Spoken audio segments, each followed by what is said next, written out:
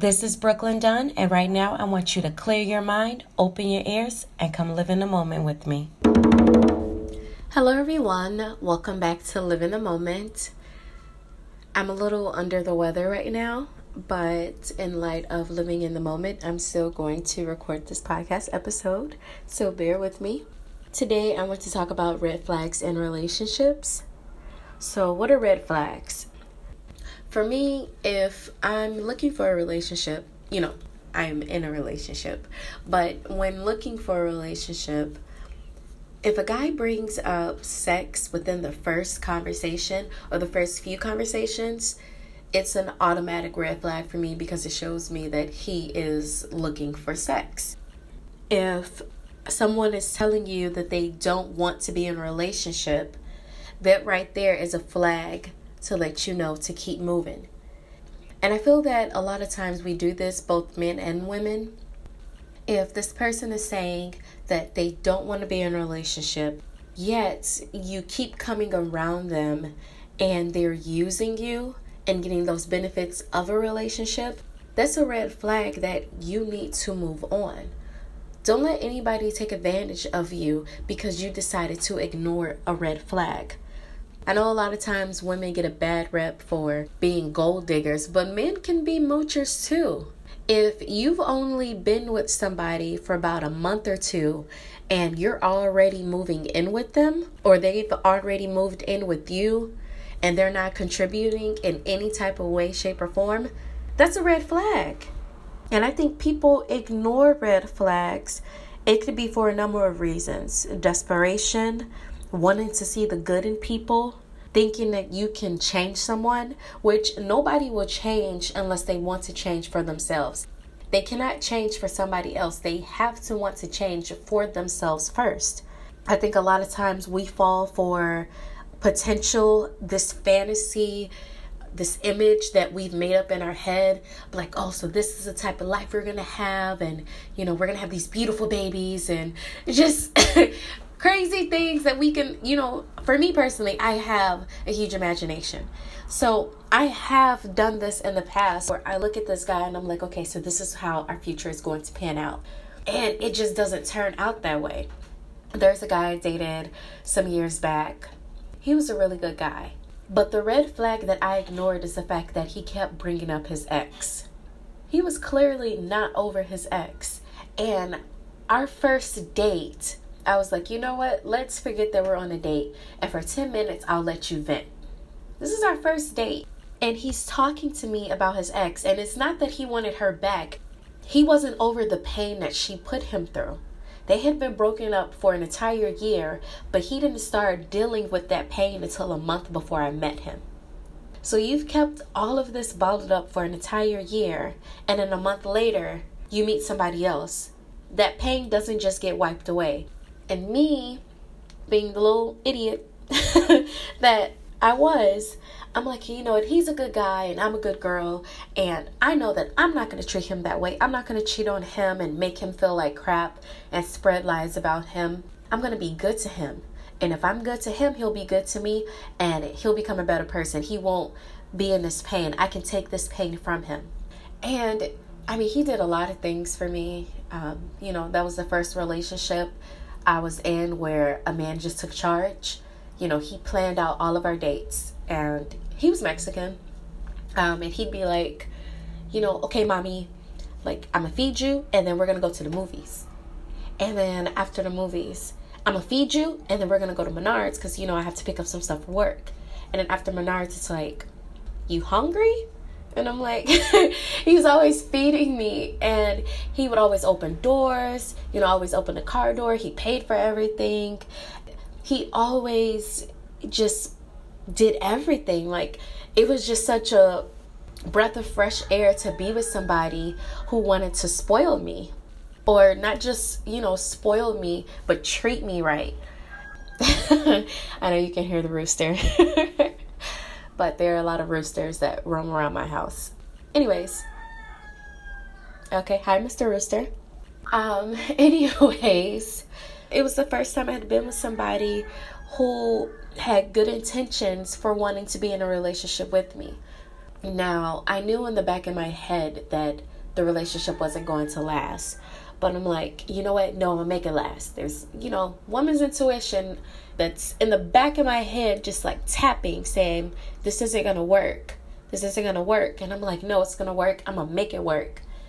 Until he finally pulled away and he broke up with me because he was in a lot of pain and he knew he needed to take the time to deal with it. We got in contact with each other about a year after the breakup, and he told me, he's like, I'm sorry if I hurt you, but I had to fix things within myself. There was a guy who I had a crush on briefly. He told me that he was bad at communication. And for me, I love attention. I want attention from my man. I want to talk on a daily basis, talk on the phone, text. Communication is very important to me in a relationship. So right off the bat, you're saying that you're bad at communication. That's a red flag for me. This isn't going to work. Another red flag for me is lying. When you tell one lie, you have to tell another lie to keep up the first lie. And depending on the type of lie you tell, you have to include people on that lie. What happens when something blows up in your face? Then what? There are people where a situation will blow up in their face who will continue to lie. Like, you're going to keep lying until the wheels fall off. For what? The truth will set you free. If you're with somebody who continues to lie to you, why are you with them? You really have to ask yourself why you are with them. If you are with somebody and you're the one that's lying to them, you have to ask yourself, what's the purpose of being with them if you can't be honest with them? What is it about them that brings the dishonesty out of you? Because we've all told lies. We've all told lies. But I got to the point where I didn't see the purpose in it. It doesn't benefit me to lie. It just causes too many problems. The moment you tell the truth, it's either you take it or you don't. I'm not going to lie to you to make you feel better, because it honestly doesn't work. And if you're lying at the beginning of the relationship, you're going to lie the whole way through. I have a friend who is with a guy, and all she ever talks about is how much money he has. There's never a conversation where his money isn't brought up into it. And I asked her, are you with him because you want to be with him, or are you with him for his money? She's like, I'm with him for both. And I'm like, so if he didn't have the money that he had, would you still be with him? And she said no. And she talks about how she wants to marry him and she wants to have a baby. And I'm like, do you honestly see yourself being with him forever? And she's like, yeah, I can marry him. That's a red flag. And I'm like, you don't see this? You are going to enter in a marriage with the man, want to have a baby with the man that you don't really want to be with. It makes me think, like, does the man actually know this? I mean, not that I'd be the one to tell him, because that's not my place, but he has to notice it. He has to notice it. So why do we choose to ignore red flags? And I think the real reason is because we're looking for something. We are looking for something and we're trying to fill this void. I have another friend whose dad is always in relationships. Always in a relationship, jumps from one woman to the next. And he's been this way her entire life. And she's like, well, there's no point of me getting attached to your girlfriend, because once you leave her or she finds out that you cheat on her, you're just going to end up with somebody else. So what's the point of learning their name?